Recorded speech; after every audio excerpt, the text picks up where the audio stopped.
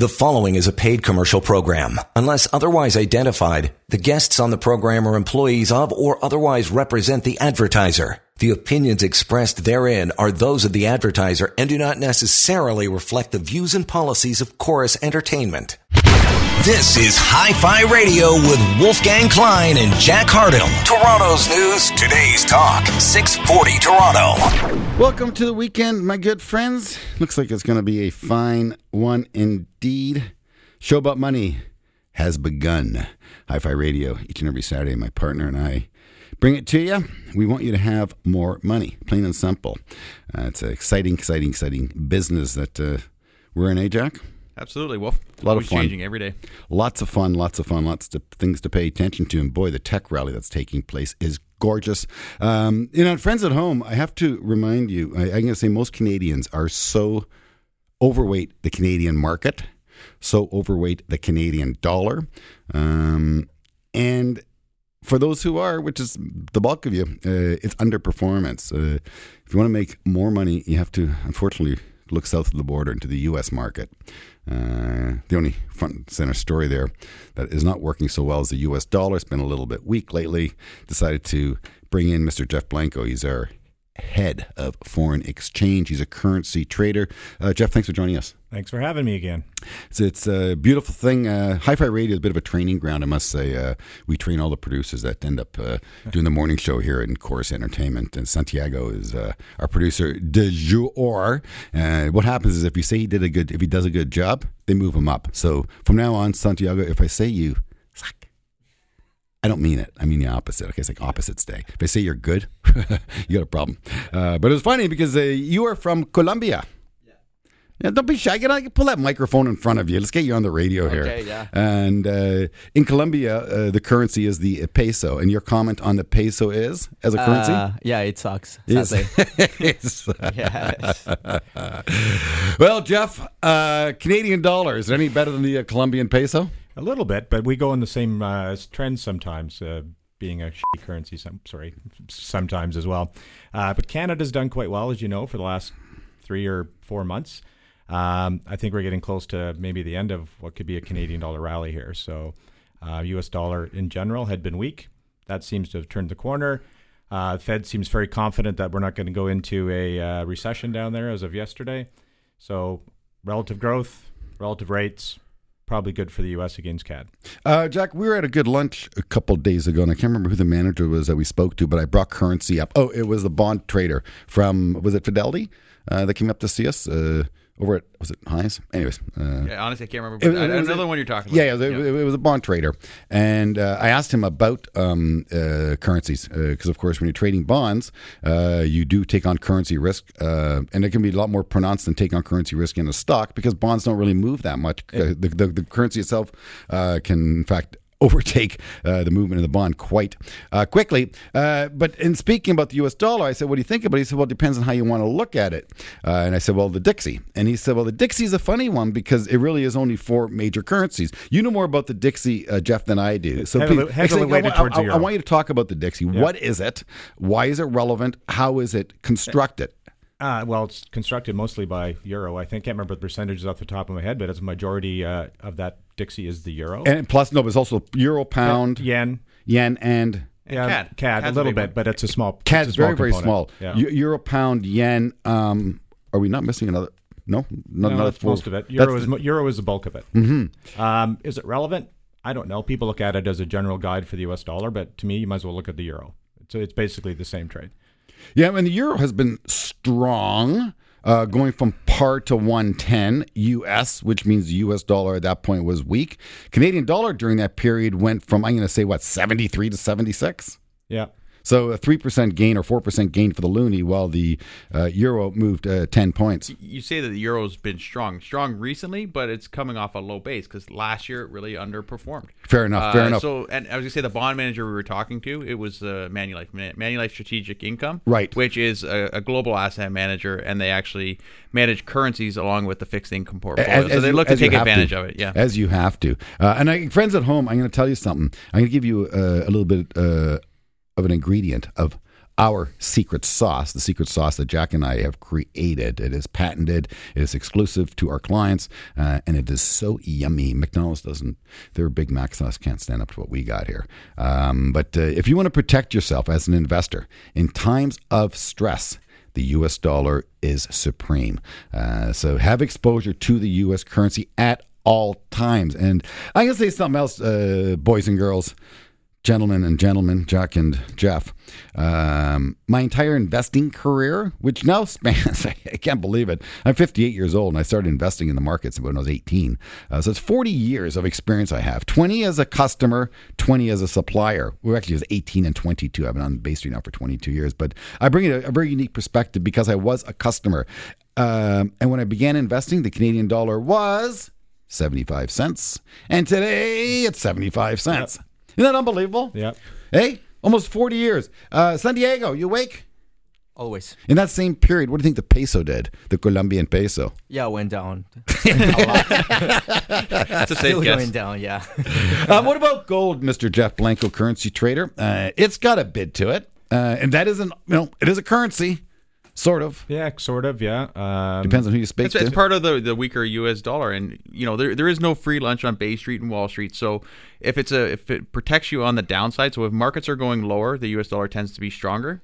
When markets are going higher, which they are right now, U.S. dollar tends to be lower. So it's a natural hedge, and it just reduces volatility in a client's portfolio. My question to Jeff is, what do you think about gold? It looks like it's breaking out. What's it telling you about currencies and the trust in currencies? Now, I'm putting on my Jamie Carrasco hat for a few seconds here, Jack. Well, I think gold has performed really well over time, as you know, right? I don't think it has. I think it's been as compared to other things or other currencies, certain windows, perhaps. Yeah. It's been a double this decade, so 1,200 to 2,000 in 10 years. Not bad. Stock market's up a lot more with divvies. Yeah, what's Canadian dollar done in the last decade? Excuse me, 75 cents when you wake up, 75 cents when you go to bed. That's what it is. It looks like it's breaking out, and that could be a function of massive debt loads we have globally, inflation being sticky everywhere. Yeah, but central banks, this is important. You know this better than I do, Jeff, and please share with us and add some further light on it. Central banks need to hold global currencies so that they can trade. So that, central banks will hold some some Colombian pesos, just in case we got to do a little trade with Colombia. Not a whole lot of reserves, I don't think. A little bit, but it's true. But the U.S. dollar, of course, is what all central banks hold, and Jamie is telling us that they are using a lot of U.S. dollars to buy up more bullion, a.k.a. gold. Can you speak to that? I don't follow the gold market that closely, but I do know that central banks globally have been increasing their holdings of gold everywhere, not just U.S., but everywhere. Right. Especially at the expense of, do you believe? What? You buy gold, you got to pay for it in something. Yeah, U.S. dollar or probably U.S. treasuries. Get rid of your U.S. treasuries and buy more gold. And let's just stay on this topic. China. Are they one of the largest U.S. debt holders in the world, if not the? Yes, they are. Them and Japan are the highest. Them and Japan. Well, let's keep Japan aside for now. They, too, are building their gold position. Yep. And they've been doing it for a long time. But they have been unwinding some of the U.S. position as well, have they not?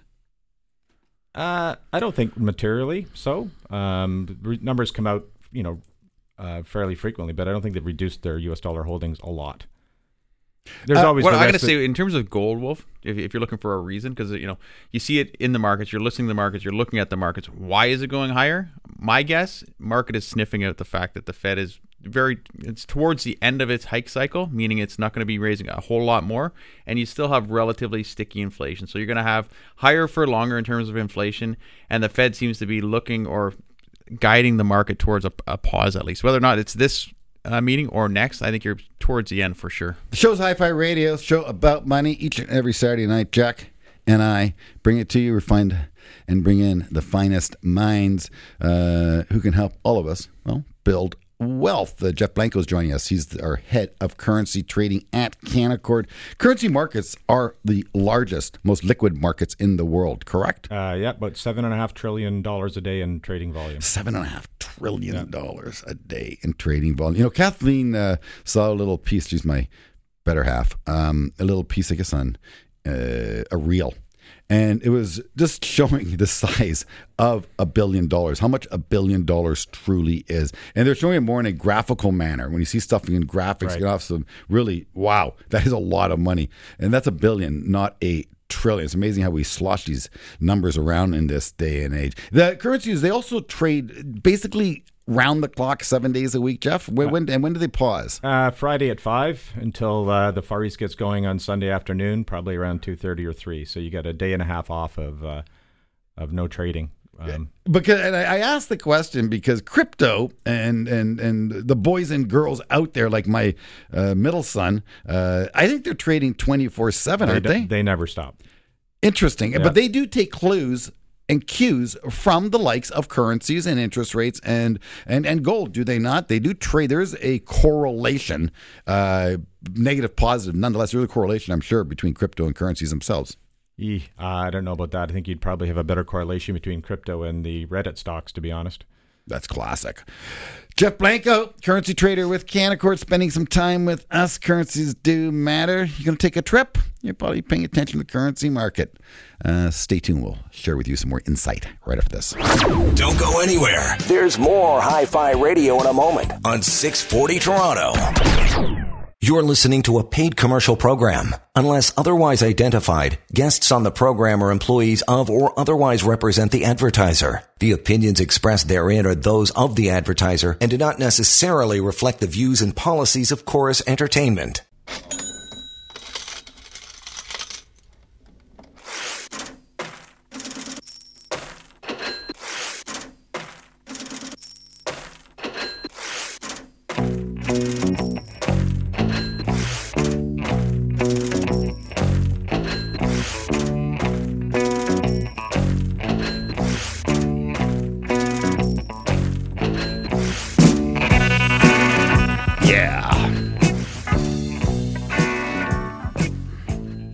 Do you remember those credit card things?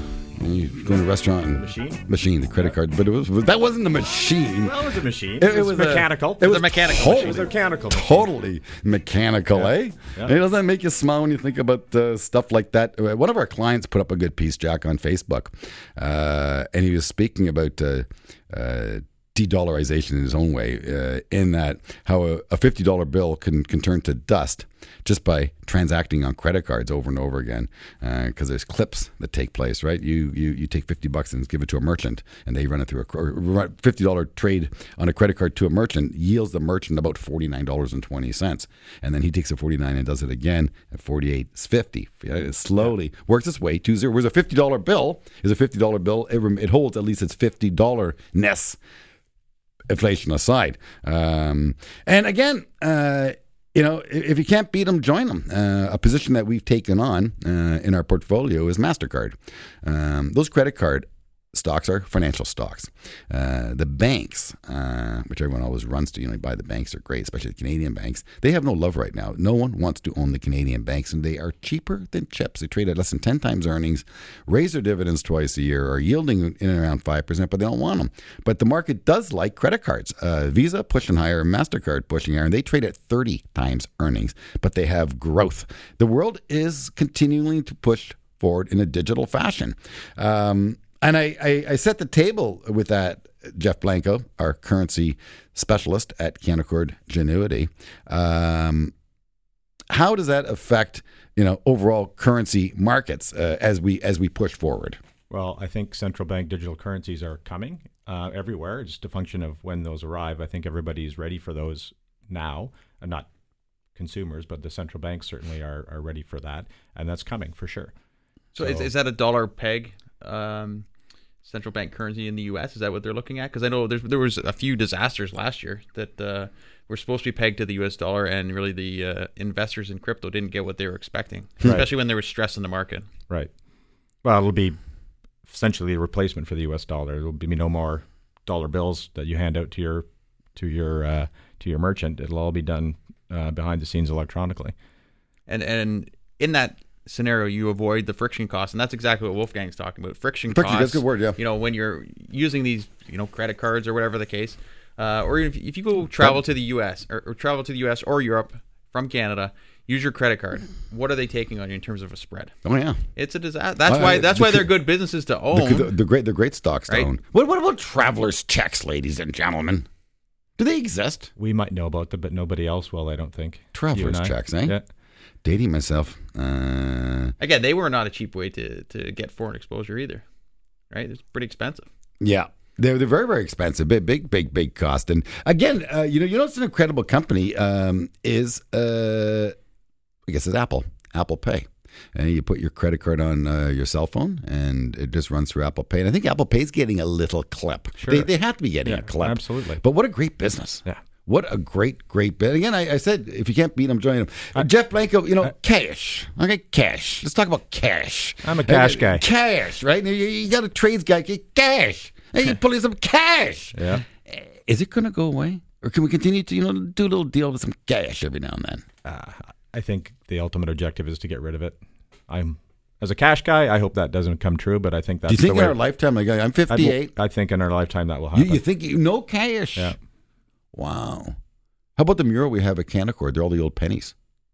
Don't You think know I've what it was? noticed. Yeah, just some funky art that we buy at the corporate level. Yeah. I don't think We've I've got this noticed great it. big circle in our main lobby on 20. You got to see it, and they're a bunch of pennies, hey Jack? Yeah. And they got them spray painted, and I guess they could do that legally. Back in the day, you write what was it called when you rip up tender? It was illegal to. It was a federal crime to.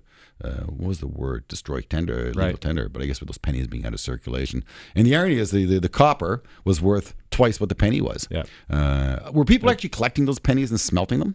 I don't think it's worth it for pennies, but I know people that still to this day try to find the old silver quarters and silver dollars and dimes from the good old days. Oh yeah. Yeah, That's still a thing. Stealing manhole covers. Yeah. That was an interesting phenomenon.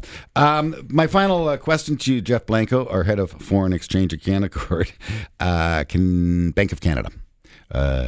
Interest rates.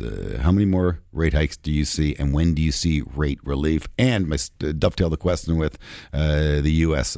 central bank, otherwise known as the Fed. I think the majority of the market now thinks that we are at peak central banks everywhere, even in Euro, which until 2 weeks ago they thought they were still going to continue hiking. But based on their comments today, it looks unlikely they'll hike in September. They being who won't? ECB. ECB won't. So I think everyone thinks we're at peak. We're at peak rates. Will the Fed hike in September? The U.S. market? Depends on the data. And Bank of Canada, when's their next meeting? Don't know. Jack, do you know? Is it probably in around the September? I guess. It's August, September. What do you think? I don't think they want to hike. We're in a pretty bad situation in Canada with levels of consumer debt here. So, and we've already seen it in the housing market. That's going to reset. If they can avoid it, they will avoid it. Even in the July meeting, there was talk about that, and I just read it in the newspaper. So there was a lot of debate around, the lagging effects of the interest rates that have already happened and how that's affecting the economy. And that will only put more stress as Jeff mentioned, people renewing those mortgages at higher rates and not having that discussion. You're hearing stories of 70-year amortizations for mortgages on variable rate mortgages. 70? 70. Wow. So. Shows Hi-Fi Radio. There is a writer's strike going on. Of course, this once was Hollywood North, Jeff Blanco. There used to be so much movie production in Toronto. I guess there is still a fair bit.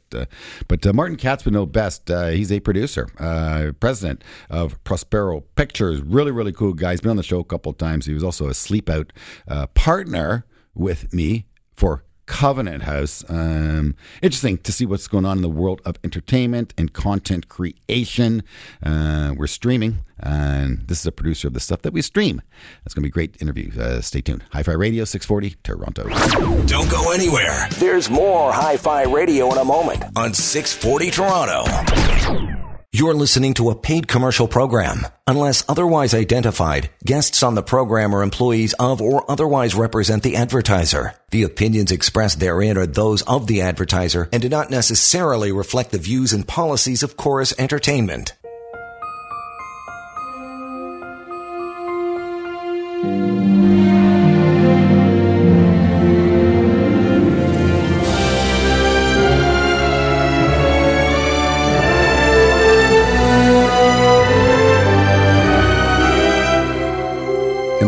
Sleep, wakey. Show's about money. We're going to talk about the movie business. My first factoid I'm going to throw out is Netflix is a more valuable company than Disney. I am blown away by that number. Netflix is worth about $200 billion. Disney about 160, 170 billion. Disney is so not liked right now. Netflix hit the floor, hit the mat, and turning around the corner. Not near its all-time high, but pushing. And there's a big writer's strike going on. Kathleen, my bride, reminds me, there's no content, writer's strike going on. Friends at home, I've encouraged each and every one of you, if you're still one of those stay-at-home work people, stop it. Go out. Engage with society. Go downtown and be with your people, or uptown, wherever you work. Doesn't matter. Just get out there and get back into your work environment. If you are, of course, of working age. If you're retired, enjoy yourself. You deserve it, and have a lot of fun. Just, I guess, about a couple weeks ago, I was having lunch with actually a portfolio manager, and I was picking their brains. And coming out of lunch, I bumped into Martin Katz. Martin is he is the president of Prospero Pictures. Martin is a fellow Covenant House sleep out partner. Him and I slept out on the streets of Toronto several times. God bless you for that, my friend. Looking forward to doing it again this year. Good for you. Good for you. We have our president vouching to do it this year, Stu Raftis. Fantastic. And so I'm going to really, really promote him and hand my sleeping bag over to him. It's clean. And let him sleep out for a change. And I'll hang inside. But representation is very, very important. And we do have a housing problem. We have a homeless problem. Don't get me started, because I shouldn't get you started either. But we got problems in the world, lots of them. But Hollywood has its own problems right now. And on the elevator news, there were inequities. Word of the day was inequities. They're saying, yes, the writers are feeling the inequities of the writers' strikes. What is going on, Martin? Well, a number of things have come together to result in a kind of perfect storm right now, and you've alluded to one of them. The largest entertainment company in the world, Disney, is worth less than the Netflix now, 160 billion, as you said, versus 200 billion. But the number you didn't refer to, Apple, is worth $3 trillion. Apple is worth more than every stock on the Toronto Exchange, the entire economy of Canada. And that's public, and they're in the entertainment business too. So are they good at it? Well, I watch shows on Apple, and I've seen some fantastic shows on Apple. So I would have said, I probably would have said, why would I watch Apple? In fact, it took me a long time to subscribe to Apple TV and watch Ted Lasso, but I was blown away by how beautiful Ted it is. Lasso show. That's the hot show. Have you seen Ted Lasso, Jack? I told you about it. No, I haven't. He's a hockey coach. But you need to watch Ted Lasso because it's actually fantastic. And obviously I was the chair of the Academy of Canadian Film and Television for 10 years. I'm a very strong proponent of Canadian cultural sovereignty, and I think that there are lots of great things to watch in Canada, but I put off watching Ted Lasso because I thought, okay, know-nothing American football coach goes to England to coach a soccer team. How dumb is that? Oldest story in the book. And it's Bad News Bears meets the soccer pitch. It's fantastic. Funny, it's so beautifully show. written. Anyway, I think that Apple is hitting huge home runs in the entertainment business. And I think, you asked the question, why is there a strike now? It's not just the writer's strike, by the way. The SAG-AFTRA, the union of actors, is on strike too. It's the first time since 1960 that the writers and the actors are all on strike at the same time. So this is obviously it's a multi-billion-dollar industry for the world, but it's an $8 billion industry for Canada alone, film and television. And growing or declining? We're just talking about Hollywood North. It's certainly been It's been growing significantly. Pre-COVID, is it actually above pre-COVID levels? There's no question that COVID took a bite out of everything because a lot of things went out of production. Which if I may, just throw on the table, it blows me away that they're having a strike. COVID wasn't enough of a strike. They want more strike, more. It's problematic. So why is there a strike now? First of all, they're under 3-year contracts. Both of the contracts came up this year. So it's time to negotiate. But here's where I think the crux of the problem is for us, for this industry. Who's negotiating now? An organization called the Alliance of Motion Picture and Television Producers. Who's in this? Obviously studios, obviously large independent producers in America, not producers in Canada. But who else? Apple, Netflix, Google. They're part of the Alliance of Motion Picture Producers and Television Producers. So do they have a history of collective bargaining at Google? No. Netflix? No. Apple? Absolutely not. If people don't deliver the work, they fire them and hire different people. We've seen, Elon Musk do that. So these tech companies have no history or expertise in collective bargaining. And so why are they on strike? Well, the bargaining's shut down. Wow. I want to ask you about Amazon because they too have content. Sure. And I always start at Netflix. I just start at Netflix and then I move around to other platforms, which is frustrating. I wish there was just one platform, but that's the way the world works. There's only 13 channels to choose from, right? Remember that? There was. I remember there were 3. Do you? Oh my. Oh yeah, my. I grew up in Winnipeg. That's dating. We had 3 channels. You're dating date. CKND and CBC. And CTV. Good golly. Amazon, their content seems a little thinner. Are they good at producing content? And is that still part of their business plan? So I'm not an expert on this, but my perception is that Amazon is in the data collection business. They're in the data harvesting business. That's what I see. That's cool, man. Carry on. Classic movies like Rocky and stuff like that. That's what you find on Amazon. If you want to go find those types of videos, classic movies, Oscar-winning movies. I'm watching The Godfather right now. Yeah. I watched The Godfather when I went to Italy in Sicily. Fantastic. That was such a oh man, in our hotel, and we just pause it and then start it up again. Yeah. And how my wife found it, I don't know, because the hotel didn't feed it to us. She somehow used her app, and my wife's a wizard with technology. Everything's out there. Martin, can you talk about big tech? Because the Canadian government's going after big tech. Yeah. Big tech is pushing back large. Yeah. What do you see there, especially with the news and the costs associated with it and Canadian content? Yeah, Jack, super significant question in this context. Is the Canadian government going after big tech? Sure. By the way, also every other government in the world except the American government is going after big tech. So I just came back from France. They're imposing a tax on big tech. You read the Financial Times on the weekend, the UK is imposing a tax on big tech. So when we sit back and say, why is Canada attacking big tech? It's actually the entire world is saying, you guys are putting advertising in our country. You're drawing eyeballs away from our country. You established no business nexus with our country. You pretend you don't carry on business in our country. And yet all the advertising dollars from our company are getting sucked out of our country to you. So you can pretend you don't carry on business here, but we know that you do. And you know that you do because you know who your audience is. So we're going to impose a tax on you for carrying on business here. And it's completely normal. But Google's out there and they're saying that they're going to restrict newsfeed and content. So on search, how will that affect their business model? And who's actually going to win here? Yeah. So Google's pushing back on the Canadian government. Yeah. Who's going to actually? I don't know. I put my money on a sovereign nation versus a large company. But I think at a certain point, Google is going to have to deal with the fact. You got to remember, these are big companies, Wolf. $3 trillion. I want you to back up here, please. Yeah. Go ahead. Let's drill down into what you're talking about. This is very, very important. And you guys are actually shedding some light on something I was not fully aware of. So thank you very much. That's part of the show. It is a bit of a workshop, and I do learn as I ask questions. And that was great work, Jack. Why is the Canadian governments around the world pushing on big tech? Please explain this to us in layman's terms. So here in our country, we have news organizations, a variety of them. They employ journalists. The journalists write news. The news goes out in their paper stock or on their, think about us as a publishing Newswire. business. They still exist. That's right. And the Globe and the Post and the Star and local news organizations employ journalists to create news. How do they support themselves? Well, they sell advertising and subscriptions on their service.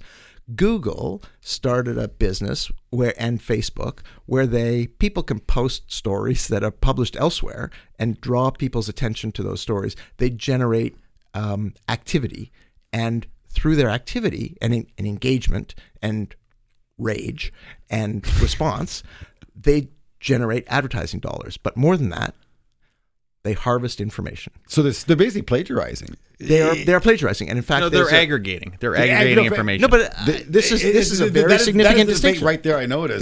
They're breaching copyright rules in order to drive. They say we're driving attention to your publication, but it's also true they're driving activity on their site, which generates revenue from advertising. but also generates value for them in terms of the data that they harvest from every time you have a transaction. They know more about who you are. They know more about your postal code. They know more about your likelihood to buy things. And it's why, in answer to your question, Jack, it's why Amazon is in the movie business, because the more information they have about what kind of things you like to watch in movies, the more information they have about what kinds of things you like to buy. So if you like to watch the Godfather movies and you like to buy pasta, they know you're a certain kind of person. They know what your postal code is.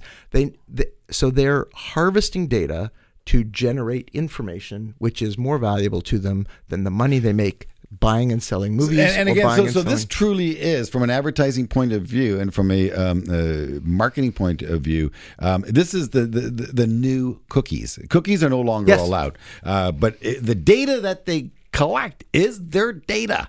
And they have propeller heads who write algos, that write algorithms to use that data and come back. Because I remember, Jack, it was classic. Probably about 6 years ago, on his smartphone, started getting more pop-ups. Well, I can't believe this is scary stuff. You're talking about the opposite for months on end. But technology, I was looking for a new mattress. All of a sudden, mattress company came up. I was looking for a fishing rod for my kid. I'm getting all these fishing companies popping up onto my screen. It was pretty funny. I would say it's more sophisticated. Keeps just getting more sophisticated, and artificial intelligence, which is all the rage this year in the stock market.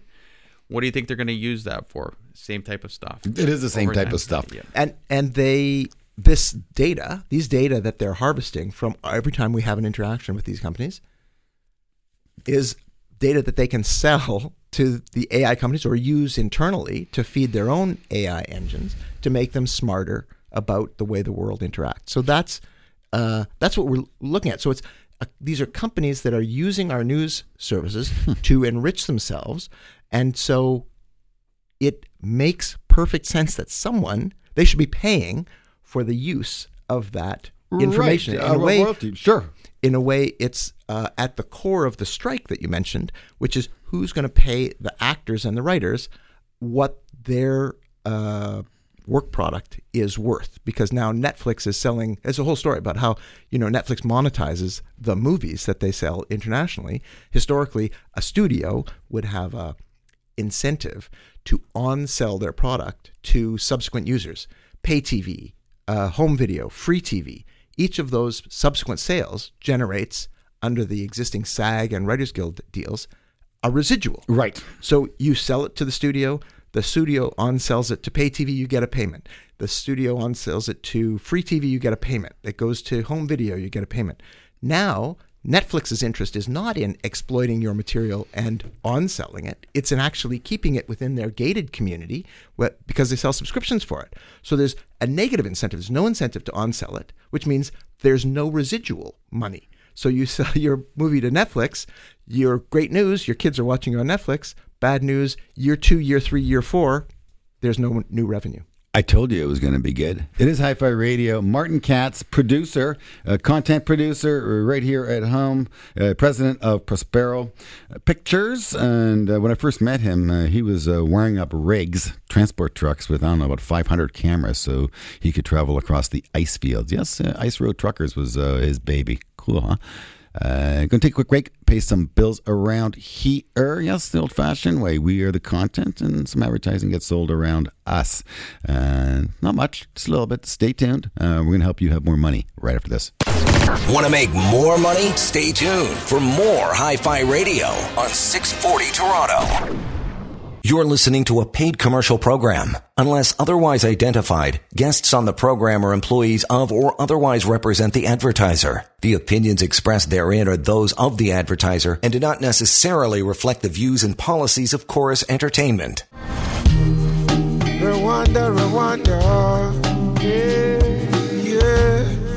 Rwanda, Rwanda.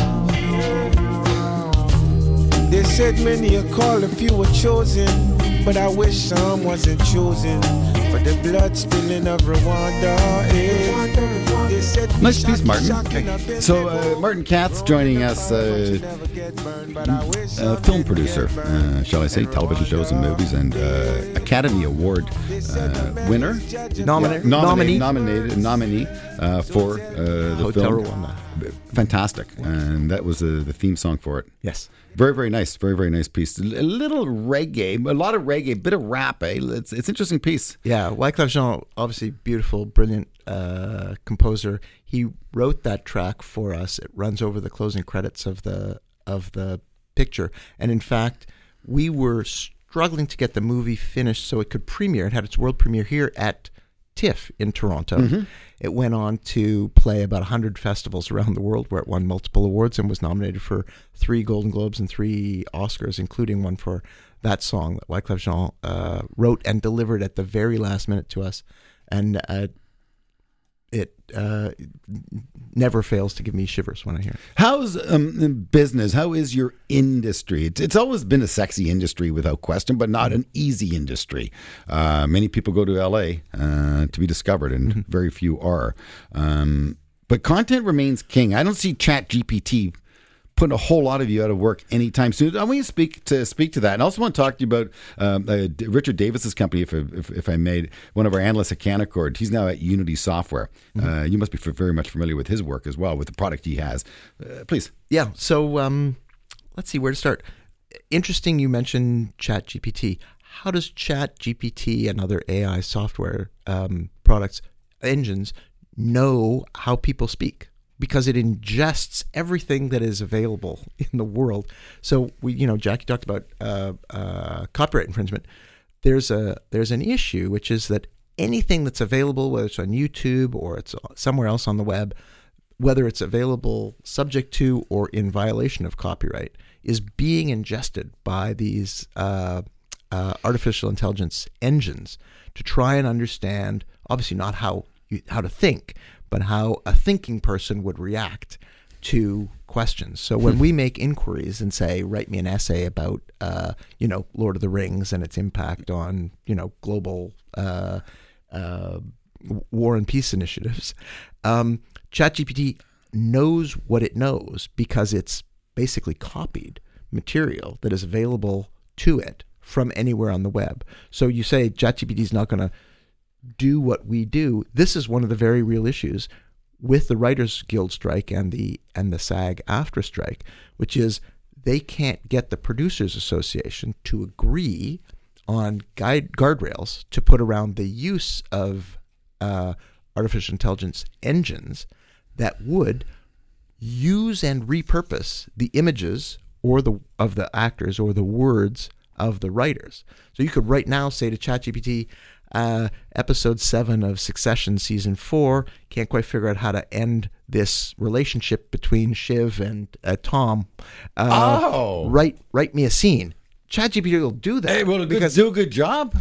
It'll do a relatively shitty job, but then you hire a writer for an afternoon to punch it up, and you've got not a bad job. That's pretty funny. So it's funny if you're not a writer. How does your spouse think of it? Yeah, I want to pivot, if I may, again, the business of entertainment. It's a great industry, and money can be made as an investor. Certainly Netflix is an entertainment company. It's a content company, and stocks moving up. It's amazing. Traditional media, of course, stocks are having a hell of a time. Yeah. But ad agencies have had a great move. They continue to make dough, and they're not expensive companies.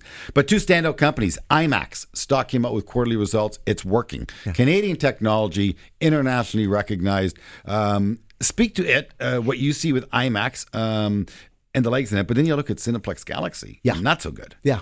Very interesting to compare those 2 stocks. IMAX, as you say, developed here in Canada, global leading live entertainment company. You have to go out to a theater to experience IMAX. These theaters were built all over the world for IMAX projections. And what IMAX has been able to do is to overcharge people for a cinematic theatrical experience versus what Cineplex is allowed. It can charge. You only charge people so much. It used to be $12 to go to a movie theater. Now it's whatever it is, $20. But if you go to IMAX, it's essentially double that. And so you're taking one experience, which is going to the mall and going to the movie theater, and instead of paying $20 and the exhibitor getting about half of that money plus whatever they can make selling you popcorn and Coke. Not much. No money in popcorn. No money in popcorn. No. The margins are terrible. No more. Yeah. They now have more than doubled their take from every ticket because those tickets are outrageously expensive. So the margin on that same experience, relatively same experience, the same seat, is enormous. And I think that's why the IMAX model has been so successful. Well, I say Cineplex sees the value in that. They just announced that they're actually building out more screens with IMAX. Fascinating. Just this week. Yeah. So I want to go back to, Jack and I were debating back and forth. I like premium. I'm a premium price guy. Okay. Yep. I charge above average prices because I'm worth it, and I know I'm worth it. I can justify it. And price, my good friend, equals value equals experience divided by price. Got it. Or quality divided by price. That's what value is. So IMAX charges twice. The consumer obviously is seeing value for it, and so on a unit of value, they see a good value. But the one that gets my attention, I was just trying to explain this to a customer of ours. I own the Ferrari stock, okay, an Italian car company. And the Ferrari movie is coming out this spring. This fall. They did not know that. Thank you. That could be a selling point for the stock. Toronto's own Sarah Gadon. Oh. And again, I love Italian culture. I love Italy. I grew up in an Italian neighborhood. And so I can, put on an Italian accent every now and then, but I'm not going to because we live in a woke world. I can't do that anymore. Friends of mine can. But nonetheless, a Tesla, $70,000. A Ferrari. Here's what I love about the Ferrari. It's $600,000. And hey, Joe, go wait in line 1 year. Right. I love it. Yeah. Hey, because it's not a car, it's a luxury item. Well, it's got four wheels. It is a car, but it's not perceived. It's not perceived as a car. It's perceived and it's not a car stock. But it's perception. It's a luxury stock. It is. It's a luxury brand. It's $600,000, and you wait 1 year. So when people grumble about price, back up. Is there value? And again, people could debate. There's no value in a Ferrari. You can only use it 6 months of the year. If you live in Minden, Ontario, a Ferrari just won't work for you. It won't work. There's no value to a person in Minden. But if you're that type of person who wants a Ferrari, so be it. $600,000, you go wait in line 1 year. I love it. Hey, I love it. Indeed. Well, I guess that's it, Martin. We got to come back. You got to come back. I cannot thank you enough for your insight and your brain and creating content here in Toronto. I'm a lover of content, and Godspeed to your creations. And may you be employed. Thank you. Yeah. May the strike end. May the strike end. Indeed. Hi-Fi Radio each and every Saturday. Please, any questions about money? You're thinking of giving money to your child because you want to help them buy their first house? Things you want to pay attention to, call us. You need a will? Call us. We can direct you in the right direction. Accountants and stocks, bonds. We're money people, and we're good at it. Visit us at wolfgangklein.com. Anytime, I welcome you to our site. Have a great weekend. You've been listening to Hi-Fi Radio with Wolfgang Klein and Jack Hardill, portfolio managers at Canaccord Genuity Wealth Management. For questions about today's show or any questions about money, email Wolf and Jack at wolfgangklein.com. Hi-Fi Radio, for the love of money. Join us again next week. The preceding was a paid commercial program. Unless otherwise identified, the guests on the program are employees of or otherwise represent the advertiser. The opinions expressed therein are those of the advertiser and do not necessarily reflect the views and policies of Chorus Entertainment.